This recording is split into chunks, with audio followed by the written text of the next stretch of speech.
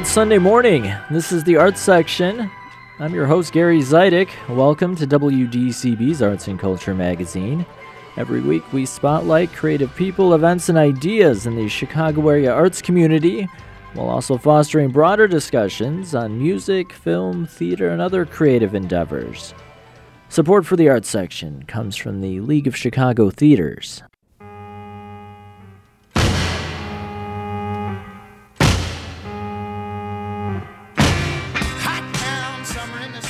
On today's program, I'll preview the 29th edition of the Chicago Underground Film Festival, which is about to kick off.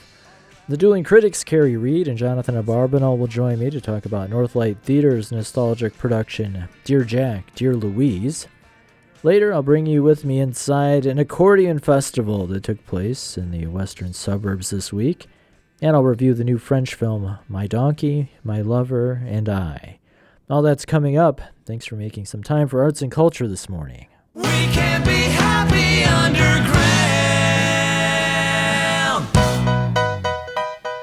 Some of the things that were considered underground in the mid-90s are now very much mainstream. But the Chicago Underground Film Festival, which was founded in 1993, remains true to its mission all these years later. The fest is still dedicated to what I might describe as cinema obscura, the avant-garde, experimental, and undefinable. The Chicago Underground Film Festival kicks off its 29th edition on Wednesday, July 27th, and culminates on Sunday the 31st. Over 100 underground films, including several world premieres, will be presented at this year's fest.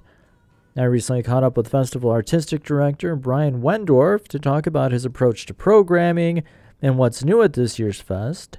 Wendorf has seen a lot over the past 29 years. He helped start the Chicago Underground Film Festival in the early 90s. You were part of that original team that started the first one? That's right, yeah. I was part of the original group of people that put on the first festival back. I think we started planning in 1993, and the first festival was in 94, I think. Something like that, 29 years ago. The actual idea for the festival originated with a friend of mine, Jay Bliznick, who's no longer directly involved with the festival, although he is on our board of directors now. Jay and I were working together at a video store in Evanston. He had gone off to a horror film convention. I believe it was a famous Monsters of Filmland convention, a magazine that Forrest J. Ackerman did. Okay. I don't know if you remember that. Yeah. But he had a conversation with somebody while he was at this horror film convention, and he was watching these young filmmakers who were at the convention giving these famous directors that were there VHS tapes of their movies. That experience sparked an idea to create an event that could cater to emerging filmmakers. The festival's obviously changed quite a bit from that original idea. I mean, I'm more interested in experimental and avant-garde film and documentaries and kind of unusual films of whatever genre. You know, underground is kind of a vague term. We can kind of apply it however we like. But, you know, that's kind of what we seek out, like the most unusual films that we can find, and unusual topics, unusual styles, things of that nature. But yeah, that's how the initial idea for the festival came about. And it was really done in a very, like that old movie cliche of like, hey kids, let's put on a show, you know? we just sort of figured it out as we went along. Obviously, nearly 30 years later, I've done this many, many times, so I have a pretty clear idea what's involved now. But at the time, we were just sort of figuring it all out. We had no money. We had to figure out how to make this thing happen with almost no budget at all. And we managed to do it, and the first one was successful enough to keep it going. And it's obviously grown and evolved over the decades. Yeah, I was curious about that. Here we are 29 years later, so there must have been some success early on, even just getting started. Yeah. Our third year, a big boost that the festival got, and I think that third year, for me, kind of sealed it as something that really had validity and wanted to be something that I wanted to keep going with. But we had reached out to Roger Ebert and asked him if he would be interested in covering this new festival that we had started. And he wrote back and said, sure, like send me some some of the films, and I'll take a look and see what I can do. So we, in our youthful naivete, contacted every filmmaker who had been accepted in the festival that year and said, here's Roger Ebert's address. He wants to see your movie. He got inundated with tape. But he wrote a really large 2-page article for the Sun-Times that year, highlighting the festival and covering as many of those films as he could. He was very, very generous with his time, and that definitely helped put the festival on another level of awareness, and, attendance increased, and from that, interest from sponsors and things, that was like a year where it was like a game changer. A lot of things really fell into place, and it really started to feel more like a film festival by that third year and less like a convention in the way Jay originally was inspired by. So we were kind of kept going from there. And after, in these early years with no money, and it was also the early 90s, so everything was on either film prints, like mostly 16. We didn't do 35 millimeter film at all in the early years. And then really primitive analog videotape. But after Ebert wrote his article, then we started to expand. We moved into legitimate movie theaters, started to show 35 millimeter. We were one of the first festivals in the United States to show digital video, which is now the norm in movie theaters. Now it's the challenge is when we do want to show film, having to bring extra equipment in to actually show a film print. We were kind of on the forefront of a lot of those things. And, the submissions have changed a lot. In the early years, it was a lot of student work and films that were made at art schools and things around the country, mostly in the United States. We get submissions from all over the world now. I checked, and I don't think there's a continent that we didn't receive a submission from this year. Oh, wow. That's pretty crazy. Yeah, the history probably gets murky, but from your understanding, is the Chicago Underground Film Festival among the first to kind of take that mantle of like an underground film festival? Yeah. So the same year that we started, a festival called the New York Underground Film Festival also started that same year. We had no idea that they were going to start until we reached out to a film magazine called Film Threat that was a big influence on both of these festivals, and reached out to them about becoming one of our first sponsors. And they said, these guys in New York are doing a New York Underground Film Festival too. And we thought that was great. And obviously New York has a long established history with underground film. The Anthology Film Archive, founded by Jonas Mekas, who we're showing a documentary about Jonas this year. He passed away in 2019. But he started the Anthology Film Archive in New York, which has been kind of the center place for experimental and underground film in the United States. But they ended the festival in 2008, I think. 15 years. So we've now have lasted almost twice as long as they did. Oh, wow. So that's why we use the mantle of calling ourselves the longest running underground film festival. There are other experimental film festivals and independent film festivals, but we were the first to really embrace the underground idea and that name and things. You touched on it already, the term underground. That can mean different things to different people.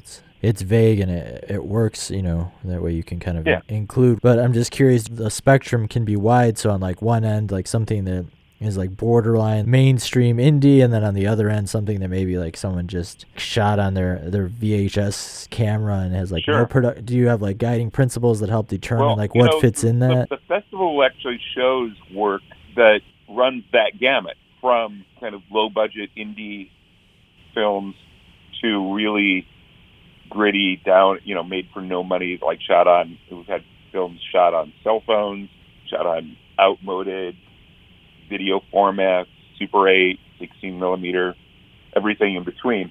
So the production values range drastically from one film to another. We're open to all these things. It's more in the spirit and underground does have a connotation of counterculture around it. So that's a part of it. In even some of the bigger films this year, like we're showing the documentary Larry Flint for President. Yeah. It's a documentary about Larry Flint, the publisher of Hustler magazine, the pornographer, running for president of the United States against Ronald Reagan in 1984. And about that political, he launched a very serious political campaign. I mean, it was a crazy political campaign, but he was serious about it. There's also a bit of satire. And that film premiered at the Tribeca Film Festival last year, and it's having its Midwest premiere in Chicago at our festival. So that's a pretty big indie-type documentary, still pretty low budget, but the themes of that are very much tied to like an underground cultural kind of idea. The underground term, for underground film kind of goes back to the late 50s, early 60s with people like Kenneth Anger, Stan Brakhage, the Kuchar brothers, a lot of these filmmakers, mostly in New York, but in Chicago we had people like Tom Palazzolo making films. Tom was our first guest of honor, and he was kind of loosely affiliated with the Harry Who art movement in Chicago. Okay. So, there was a lot of underground film in San Francisco as well. Now it's more diverse and can happen everywhere. It's also harder to define what it is. The early underground film in the 60s, they were pushing boundaries in terms of sometimes the depiction of sex on screen. So somebody like Jack Smith, he would get his film screenings raided by the police, and Jonas Mekas would have had to go to court to defend them, and he won. And those films are now in major museums, and he's a revered experimental filmmaker. After the 60s, I think there was a movement to some of the filmmakers that were part of that kind of started to distance themselves from the term underground and got more embraced in academics. They started teaching at universities and things. So they started working more formally. There was structural film and more formal experimental filmmaking. But at the same time, you had people inspired by the 60s underground, like John Waters. His early films were made super low budget. He went to New York and saw all these underground films there and went back to Baltimore and started making his version of them with his friends, and that's how we got things like Pink Flamingos. He's also somebody who has been a guest at the festival and very closely a good friend of ours. So it changes a lot, what underground is. There was a kind of a punk rock underground film movement in the 80s called the Cinema of Transgression that was based in New York, but at the same time, people in San Francisco and in Chicago were making films that were kind of akin to those, mostly on Super 8. That was a huge influence on us in the early days. Again, keeping that spirit of countercultural filmmaking and do-it-yourself filmmaking alive through different formats. I mean, things have changed so much now because digital video allows very inexpensive filmmaking to look as good as things coming out of Hollywood now. So that's changed it a lot. I mean, it used to be underground film had a very gritty, you could see the low budget in it. Right. That's not the case anymore. Right. From my perspective, and I'll age myself, me and my friends got together in high school. We would make movies with one of our parents' home video recorders, but we had no editing, so we would just re-record our scenes. But now young people or anybody, with access to a phone can create something pretty professional looking. Yeah, absolutely. So there's a wide range of types of films that people would see at a festival like ours. Feature-length narrative features. We're opening and closing with films by Chicago filmmakers this year that are both having their world premieres. Documentaries, a lot of experimental shorts, documentary shorts, narrative shorts. Sometimes we experiment with things that kind of push the boundaries of what even constitutes a film or is related to film, but in some other expanded capacity. We're doing this program called Blockchain Fairy Tales this year with a guy named Lance Wheeler, who's a festival alumni. He's had a feature at the festival before, but he now teaches at Columbia University, and they have a digital storytelling laboratory there. And this Blockchain Fairy Tales grew out of that, and it's a interactive program with video, but using computer technology and things where the audience actually steers the narrative of the story. It's not he's making the film, it's the whole audience in the theater is making the experience in real time. They're putting it on the screen. I haven't actually seen it take place yet, so I'm as excited by that as anything in the festival, because I won't even know what it'll be like until I see it happen. Right. And I think that's taking place Saturday, July 30th. That's right. At 4:30.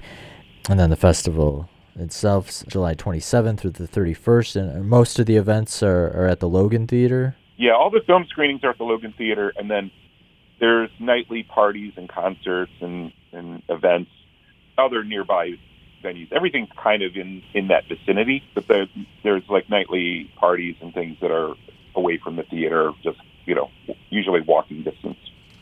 If you're just tuning in, you're listening to the Arts Section. My name's Gary Zidek. I'm talking with Brian Wendorf, the artistic director of the Chicago Underground Film Festival.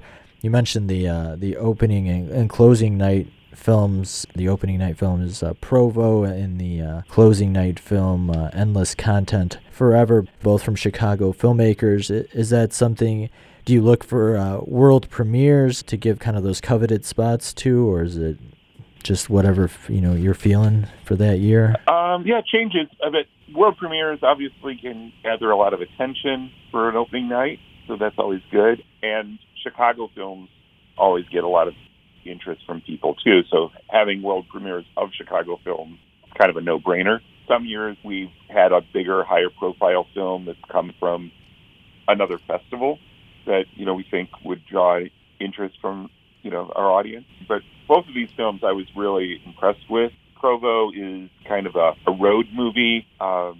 Loosely, it's not exactly autobiographical, but the director, Emma Thatcher, has said that the character in the film is very much what she thinks her life could have been like had she not had therapy or done things in a different way. But it's about a young woman going on a road trip back to Provo, Utah, to reconcile or reconnect with her estranged father, who's a Mormon, and she's coming from Chicago back to Provo, Utah, and with her partner.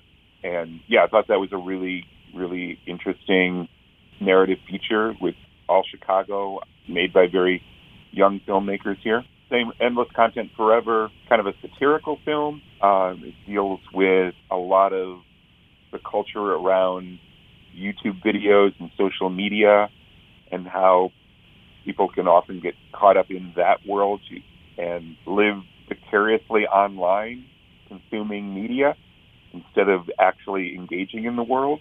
So I thought that was a relevant topic for today, and it's a film that's kind of both thought-provoking and pretty funny. So that's the closing film, and that director is Jacob Greger, who actually lives in Logan Square, right near the theater. With like a lot of the film festivals, I'll cover, we'll see all these new films, and then some of them will disappear if they don't get distribution, and then, eventually they'll pop up somewhere. With some of these, especially given how, these are truly independent, many of them, if you don't see them at the festival, you might not get an opportunity to see them for a while, I guess, depending on how they're being released, right? Sure. With some, especially with the things in the shorts programs, I think, features often get some kind of streaming deal at this point and show up places like, Amazon Prime, places like that sometimes, or there's a streaming service called Mubi, M-U-B-I. A lot of the films that have played at the festival in the past eventually show there, but you never know, right? Sometimes this is the only place that you'll have a chance to see a lot of these films, and it's also really good to have the experience of seeing films in an audience with other people, and the interaction. A festival isn't just the films; it's the audience, and it's everything that's happening in the lobby, around the theater, and things. We've always tried to create an environment where the filmmakers and the audience are right there beside each other. Nobody's like a star, you can just walk up and meet the people that are making these films and just discuss them with them. So that experience, I think, makes going to any kind of film festival a different experience than just watching a movie at home. But yeah, you're right. A lot of things don't get distribution easily these days, especially things that are really uncommercial. I mean, even, people like David Lynch and John Waters find it harder to get financing to make movies these days, because they're doing stuff that's out there, and they're established names. Right. And as far as that experience of watching a film in a room with other people, that's something we all collectively lost, these past 2+ years, and now the theaters are reopening. Yeah. But I'm curious, so when you were planning this year's fest, was there a point where you started to feel confident that you would actually be able to welcome in-person audiences back? Yeah. We only did 1 year virtual. We did the 2020 festival virtual, and then we did do 2 nights of drive-in theater screenings as well. Last year, we delayed the festival till November and did do in-person. The theaters had started to reopen, but we scaled way back. We only did 3 days, much smaller slate of films. But that was successful. We had people coming out for it. But this is kind of getting back to a bigger, full-on festival like we've done in the past. It's still slightly scaled back from what we did pre-pandemic. We're moving, taking steps to get back to where things hopefully will get back to some kind of normal. And obviously the impact of the pandemic didn't just affect audiences, it also affected everyone financially as well.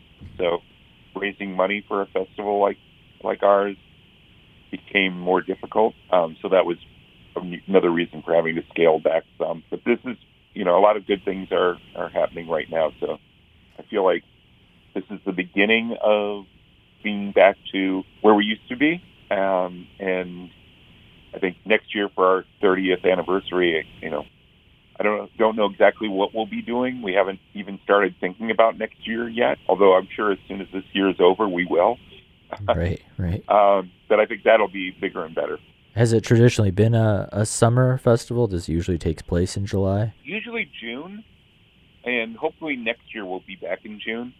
We have moved around on the calendar year at different points, but generally speaking, it's been the very beginning of summer or the end of spring. Yeah, July is a good month for a festival. I like it when the weather's nice, but I also don't want it to be so nice that people want to stay outside. Getting into the air conditioning can be nice. Yeah, for sure. One thing I did want to ask you about, I was reading about this year's fest, and I saw something about that the festival's transitioning to a decentralized and autonomous organization. So I wasn't sure what that means. You're going off on your own? Well, we are. We also got our own independent 501c3 nonprofit status this year. So we're a federally recognized nonprofit organization. We had been affiliated with other nonprofits in Chicago for quite a while. So that's a big step, which allows us to get donations and apply for grants and things. But the DAO, the Decentralized Autonomous Organization, is a form of membership organization where filmmakers and attendees and really anyone who feels invested in the festival in some way can join and have a voice in how the festival operates. DAOs are part of blockchain technology, so a lot of this takes place in the that sphere, which is something I'm still learning about, and I know people have very strong opinions about it one way or the other, and I'm open to finding out more, but it's a new experiment that we're trying. We'll see how it goes, but it will allow people to put forth ideas to the festival of what they would like to see us do, and it's basically a membership organization that people have a voice and can vote on certain aspects of things. Interesting. What's the response been to that so far? Have people been? Well, it's just being launched at this year's festival, so it's a little too soon to say what the response is. I think we'll have a better sense of it once this year's festival concludes. We're going to be part of doing the blockchain fairy tales program is to kind of introduce that idea to people and see how people respond. We're doing an unusual panel discussion in a format that's very different than anything I've done before. On Sunday morning, there's going to be a discussion about all of this, but it's all going to be taking place via Twitter. That's an unusual, I've never had that kind of experience before. We've done panel discussions, but they've all taken place in the theater in front of an audience. This will be an unusual approach.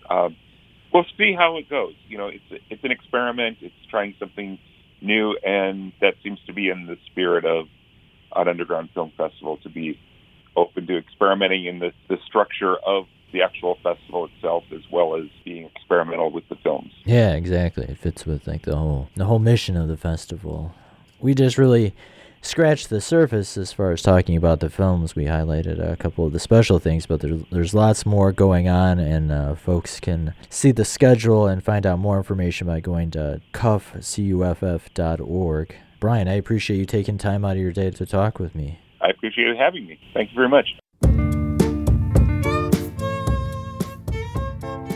Brian Wendorf is the artistic director of the Chicago Underground Film Festival.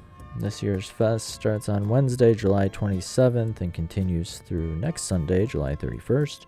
You can find a complete schedule at cuff.org. That's cuff.org. You can rely on me, honey. You can combine anything you want. And a quick reminder, if you listen to the show every week here on WDCB, make sure to check out the Arts Section's website over at theartssection.org. There you can find past episodes and individual features available to listen to on demand anytime you want, plus some additional content that goes along with all the features you hear on the program. Also, if you got a question, comment, or a story idea, shoot me an email. You can reach me at gzidek@wdcb.org, or you can find me on Instagram or Twitter under the handle @OnAirGary. And I hope you're having a good Sunday morning. There's a garden, what a garden, only happy faces bloom there, and there's never any room there for a word. And you are listening to the Arts Section. My name's Gary Zidek. I'm joined now remotely by the Dueling Critics, Kerry, Reid, and Jonathan Abarbanel. Good morning. Good morning, Gary. Good morning, Gary. So, Tinder wasn't around when playwright Ken Ludwig's parents met in the early 40s. The beginning of their relationship is the source material for his 2019 play Dear Jack, Dear Louise, which just opened at Northlight Theater. With some help from their respective fathers, Jack, an army doctor, and Louise, an aspiring entertainer, meet and connect by writing letters to each other. Starring Casey Hoekstra and Sarah Price in the title roles, the production is directed by Jessica Fish. Interested to hear what you two thought about this. Sounds like a feel-good play. Kerry, what did you think? I think this is it's a fairly straightforward, but I think very tender-hearted show.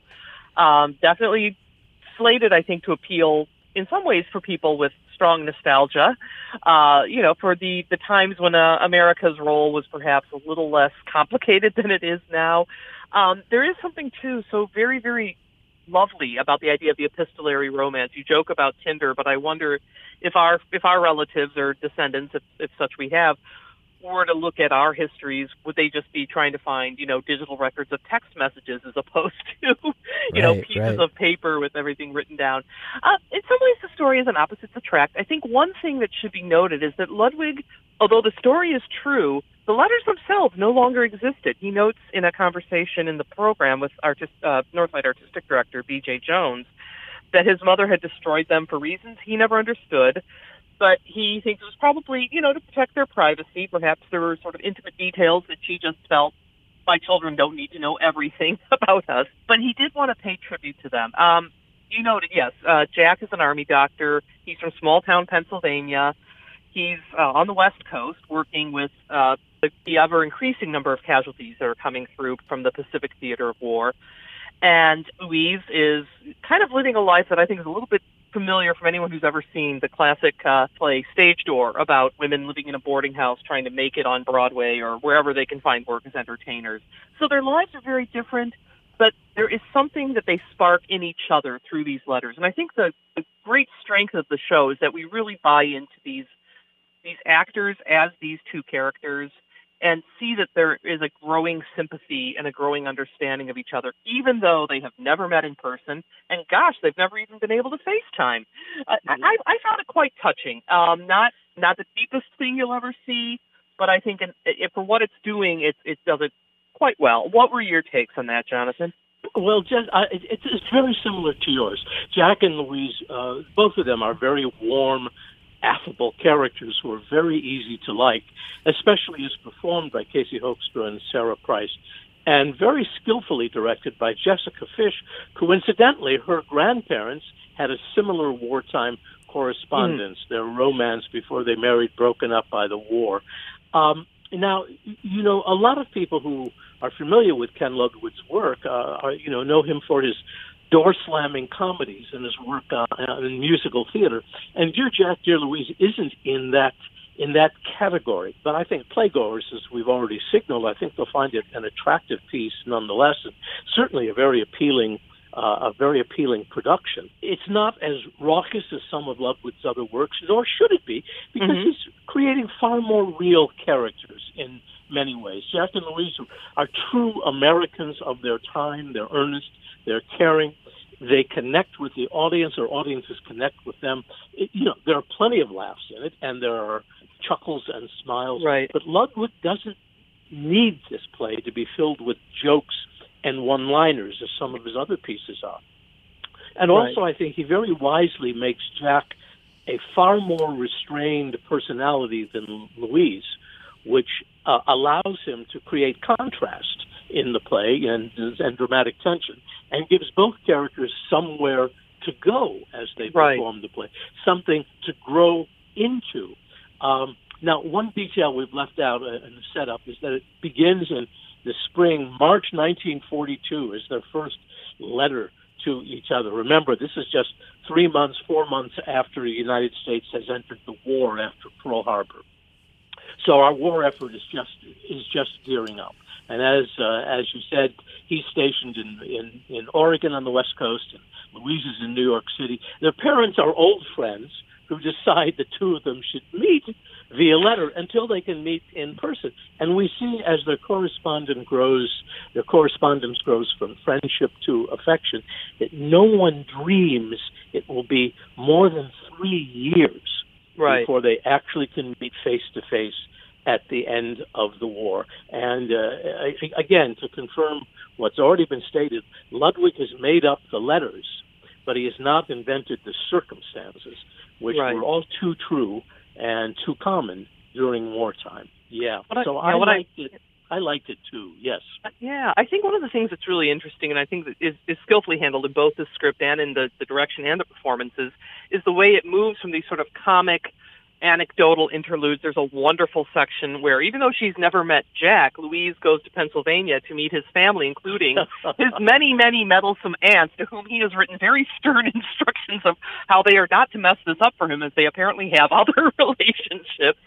And sort of the showbiz anecdotes that Louise has, and then bringing in, the increasing horror of the war. It's all woven together. It's not like, here's the comedy, here's the reality. These things are existing side by side, intertwined, and I think that felt very honest to me. I think it's one of the great strengths of the show, because I think that is, we have lived during wartime, but not like this kind of wartime. That there is this idea that, real life goes on. At some point Louise feels guilty for obsessing over her career. Does it seem trivial compared to what Jack is doing, trying to save lives for these horribly injured soldiers that are coming through to him, and sailors. But I feel like they're learning more about each other through both these very well-detailed little moments that Ludwig brings in, and then sort of the larger picture of what's looming there. They're both Jewish. That does get mentioned. It's not foregrounded, but it's definitely there, and I think that's, an important element to this as well.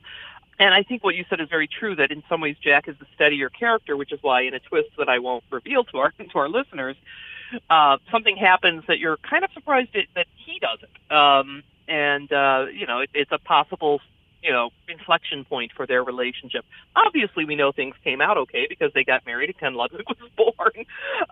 But I think it's a tribute to his parents, but it doesn't feel like strictly just a vanity project honoring his parents. It's honoring, I think, a certain kind of toughness and yet tenderness that was present in that generation at its best. I know it's, perhaps hokey to talk about Greatest Generation, but you really do feel that here, the same way that you might, watching some things based on, Stephen Ambrose books or whatever else we've encountered over the years about, America at war in the 1940s.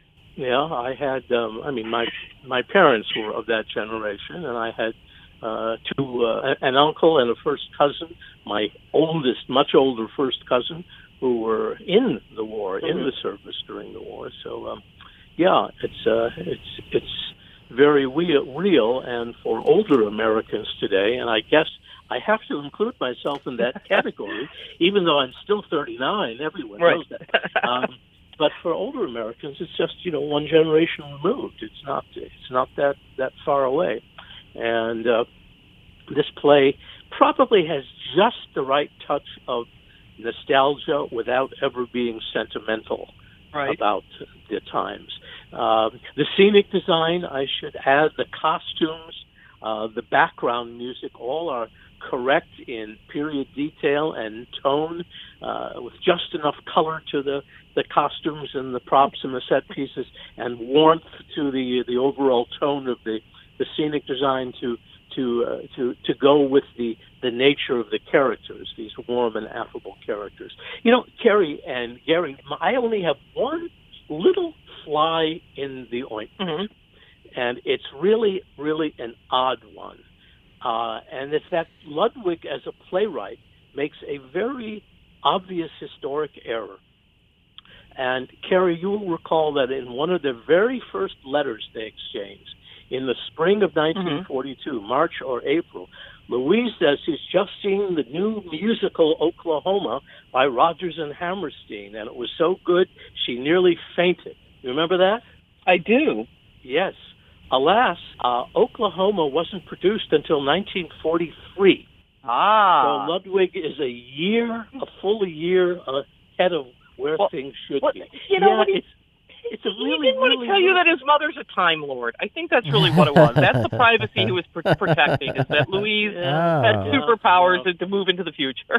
I know this is a little thing, and it's an obscure piece of theater history, but this was a very, very important show in theater history. Right. And I promise you, if this play is widely done, I'm not the only theater critic who's going to catch this thing. And it's so easy for Ludwig to change it. But were they on the nose with the timing for Blythe? Were they on the nose with the timing with Blythe's Spirit? Because the production of Blythe's Spirit becomes a little subplot in Louise's showbiz travails as well. Yes. Now, that was the Noel Coward play. Blythe's Spirit was in the 1940s, and I'd have to look up the dates, but I think it was a wartime show. Yeah. So that they were both wartime shows. It was just a year too early with Oklahoma.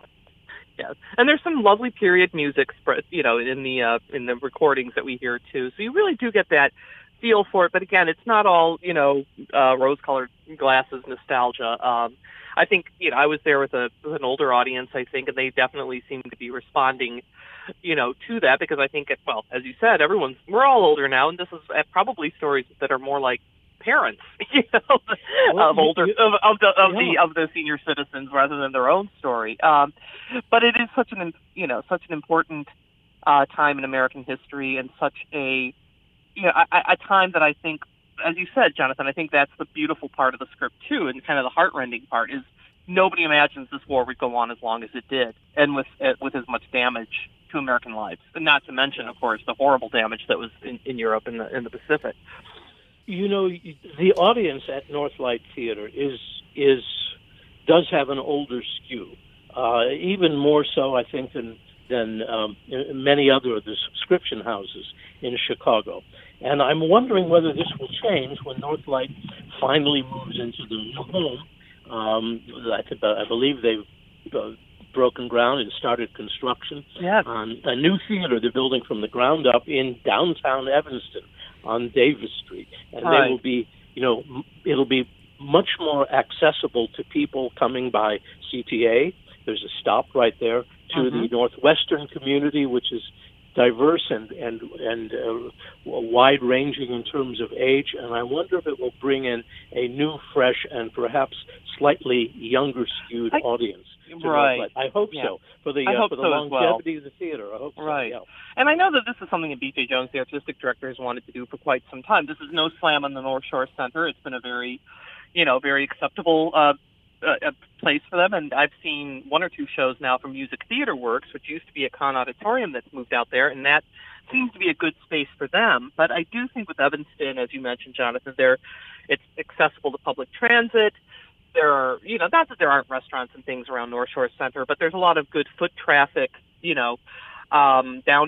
downtown Evanston opportunities that I think might make it a more attractive destination, or even a sort of a last minute, hey, why don't we go get a ticket to, as opposed to, having to make the plan to get out to Northlight. That sounds like two recommendations. Dear Jack, Dear Louise runs through August 7th at Northlight Theater in Skokie. For more information, go to northlight.org. Kerry, Jonathan, thanks so much. We'll see you next week. Oh, you're welcome, Gary. You're welcome, and Gary and Kerry, I just want to ask you, please, don't sit under the apple tree with anyone else but me.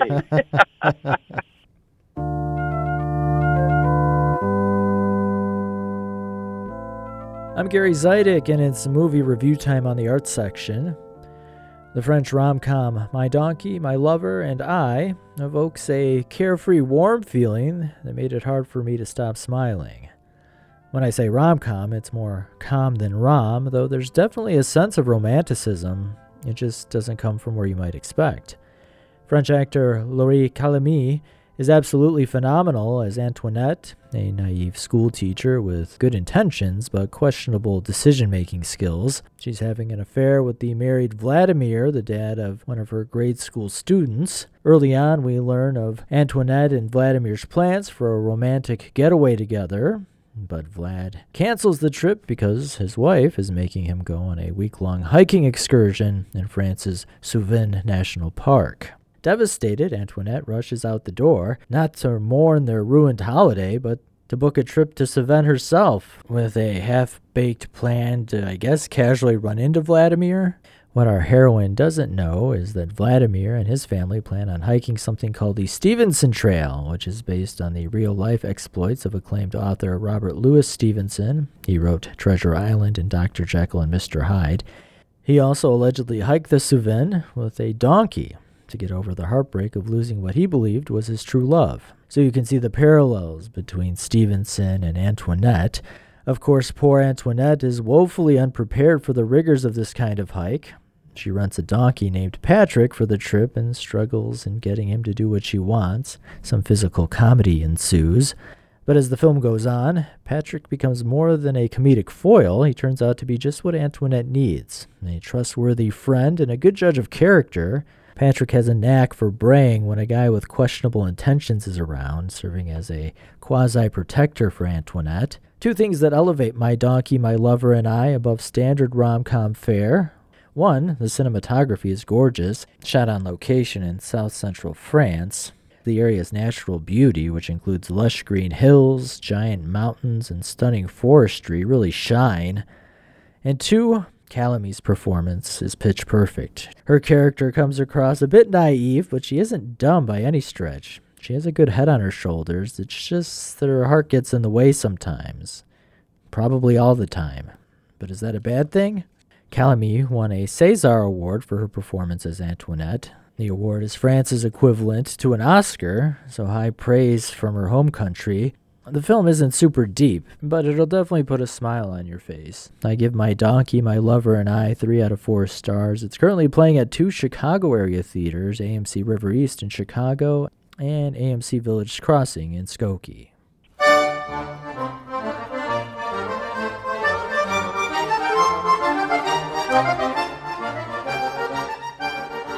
You're tuned into the arts section. I'm Gary Zidek. Accordionists from around the world descended upon West suburban DuPage County this past week.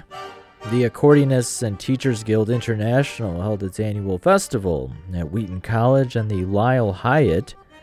The organization, which is celebrating its 80th anniversary, is dedicated to fostering an appreciation of the accordion.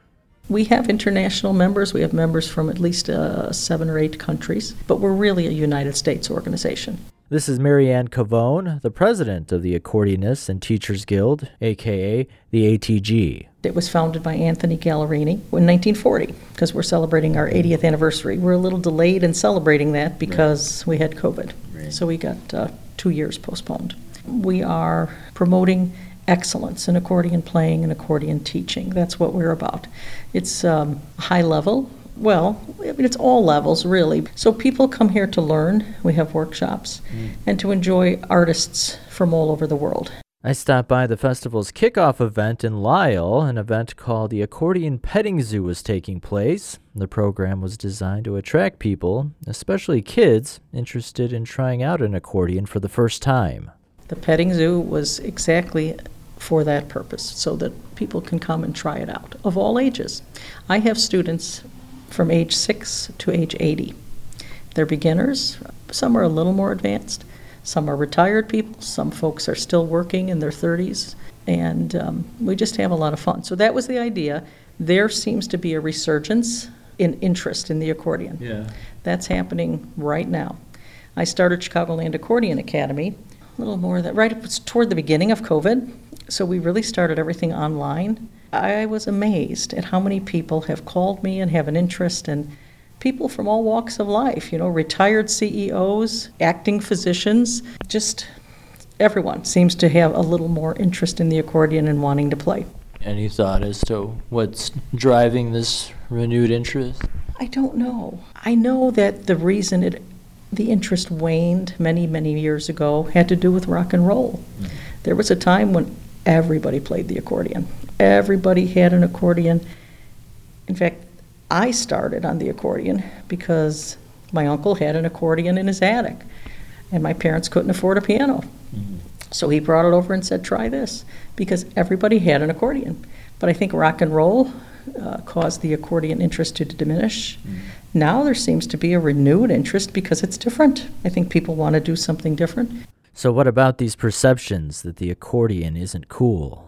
That's honestly past. A lot of people who are now 50, 60 years old grew up when accordion was briefly uncool, when it didn't get on the rock and roll cart, but now people use accordion in such creative ways. This is Michael Bridge, a world-renowned accordionist who specializes in classical music.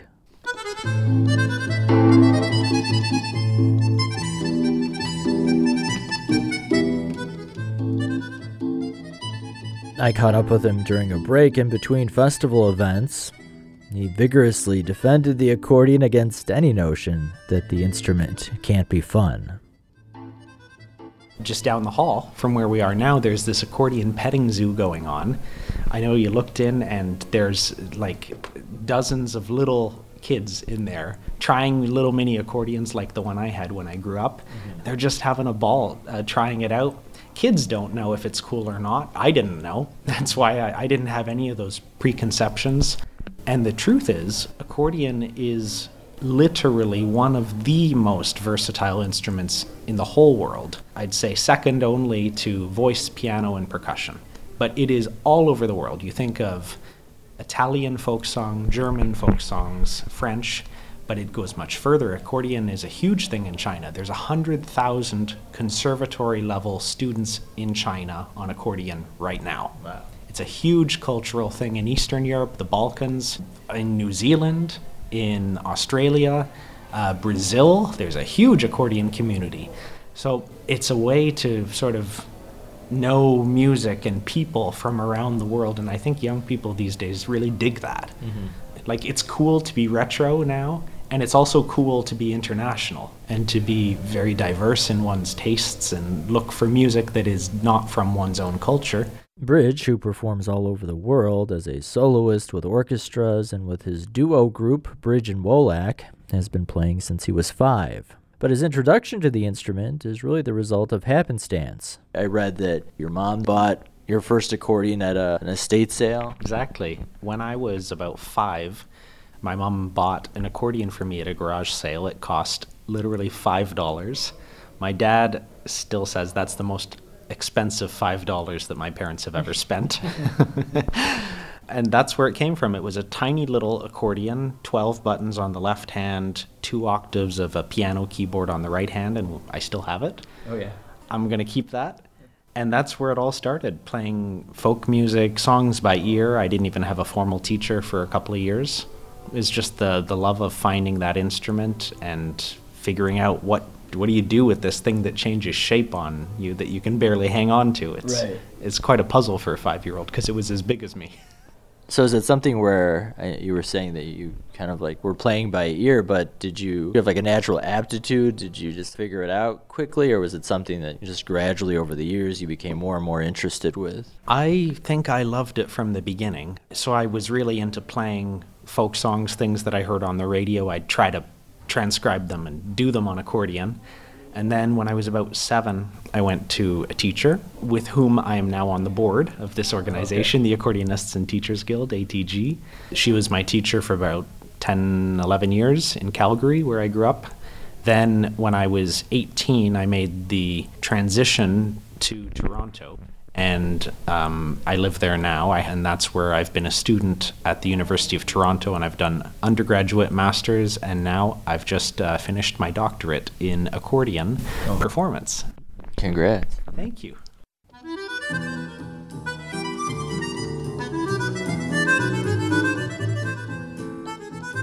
If you're just tuning in, this is the arts section. My name's Gary Zidek, and it's all accordion all the time. Just kidding. I'm talking with acclaimed accordionist Michael Bridge about the sometimes misunderstood instrument. And if you're like me, you might be curious about how an accordion actually works, because while I'm familiar with the sound of an accordion, I'm not sure how the instrument creates it. So it all starts with the bellows, the part that opens and closes. That generates air pressure. Either you're sucking air into the bellows or you're pushing it out. Mm-hmm. And then with your fingers on both hands, think of it as you're selecting which valve to open by pushing keys or buttons, and you open a valve, and then by pushing the key, and then there's a little vibrating metal reed that's just at that opening that you've just opened, and as the air goes over the reed, it'll create a sound.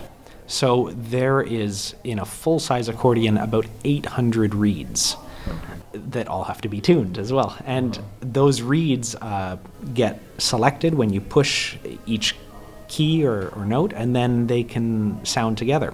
Sometimes you'll couple reeds together, so you'll push one key with your finger, but you might be activating up to 4 reeds at the same time because it opens 4 different valves. So it's a really mechanical instrument. There's more parts to make an accordion than a grand piano, which is a crazy statistic. There's hundreds and thousands of components that go into it. It takes about 9 months to make a professional model. The accordion truly is Bridge's passion, which is why he's dedicated so much of his time to not only playing it well, but understanding exactly how the instrument works. I've always been interested in writing about how do you play accordion and sort of dissecting it. My dad is a scientist, a geneticist. So all my life we've sort of had dinner conversations about how do genes work? How does this work? How does that work? Mm-hmm. Breaking it apart and so I sort of think in that way. My doctoral thesis is written about micro movements that one makes with the body in order to get a slightly different sound with the accordion. But that really matters because if you're, say, accompanying a vocalist, you don't want to be too loud, but you have to support them just the right amount. Mm-hmm. If you play in front of an orchestra, different problem. You got to be loud and really, really project to the back corners of the hall. And so to know what exactly do you do with the position of your left elbow in order to get a different sound, because you're pulling the bellows a different way. Like, I'm interested in that minutia, and that's what I've written about. And that's my personal passion.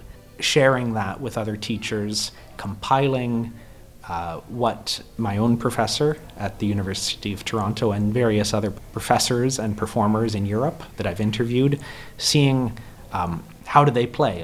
One guy, he's done like 300 concerto performances now in front of orchestras, which is a huge number for accordionists. He's Geir Drugsvold, the professor in Copenhagen at the Royal Danish Academy.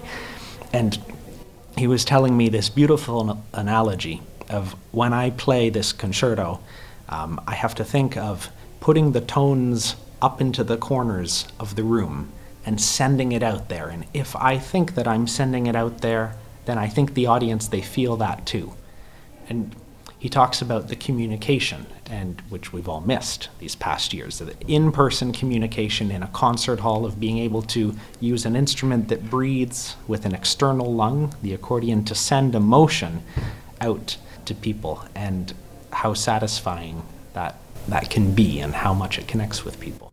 Bridge is also very involved with the ATG and is obviously a big proponent of its efforts to increase awareness of accordions. He was among the headlining performers at this year's festival. Conferences like this can sometimes be closed, sort of closed to the public, where only the attendees really interact and they go to the workshops and do the professional development, and that's great. But the reason why I'm such a fan of the ATG is that they've really put the emphasis on this accordion petting zoo, where kids can come and we have like 20 little accordions just sitting there and they can pick it up and try it on. Then these concerts that are coupled with Wheaton College, and it's on the Wheaton College Artists Series, we have a whole orchestra coming, the Racine Symphony Orchestra, on Saturday night to play a concerto. So we have an 80-person accordion orchestra, and then we also have a nearly 50-person symphony orchestra on the same concert. Like that's a huge show. And the ATG really pushes it out and really gets the accordion into the community, and that's why I was pleased to join the board a couple of years back during the pandemic, and why I spend a lot of time on this organization, because they really do great work. When he's not playing or studying the accordion, Bridge devotes his time to a nonprofit organization that he started to help young people interested in a career in the arts. It's called the Music Mentorship Program, the Bridge and Wolak Music Mentorship Program. We started it during the pandemic because all our concerts got postponed, and we're like, what are we going to do with all of our time? And what we had always wanted to do was work with high school-aged students to help them get into music. Of course, I can help people who are interested in accordion, but it can be any instrument. So we have an online program on Zoom where we show interviews that we've done with professionals, like anybody in the music industry, from the techs, lighting techs, sound techs, arts administrators. Don't know if we have a radio person. Well, maybe we call you. Yeah. And then we have a fashion designer. We have scientists who work with music, like music psychologists. And we try to show our students that there are so many ways to be in the arts. If you're interested in the arts, it's not just performer and teacher.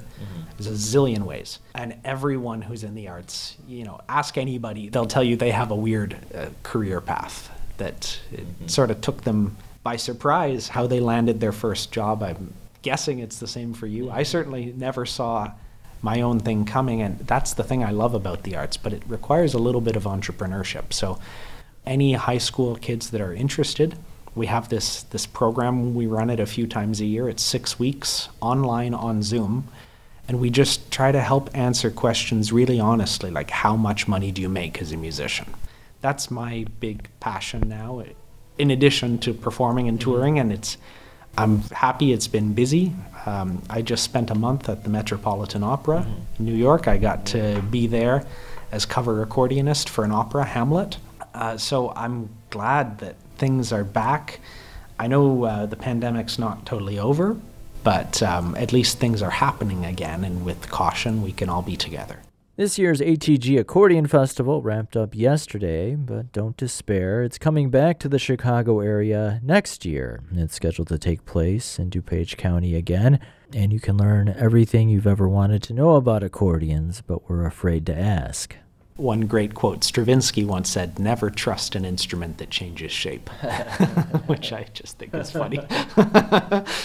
But do trust it. It can be a lot of fun. That's accordionist Michael Bridge. You can check out his website at michaelbridge.ca and stay on top of all things ATG at atgaccordions.com. Mom's got a squeeze box she wears on her chest. But when Daddy comes home, he never gets no rest. 'Cause she's playing all night, and the music's alright. Mom's got a squeeze box. And that's going to wrap up this edition of the Arts Section. But remember, you can always find more arts and culture online by visiting the program's website over at theartssection.org. There you can find past episodes and individual features available to listen to on demand anytime you want, plus pictures and links that go along with all the features you hear on the program. My name is Gary Zidek. I hope you'll join me again next Sunday morning at 8 a.m. right here on 90.9 and 90.7 FM for another edition of the Arts Section. And until then, I hope you have a great week. Stay cool. Thanks for listening. In and out.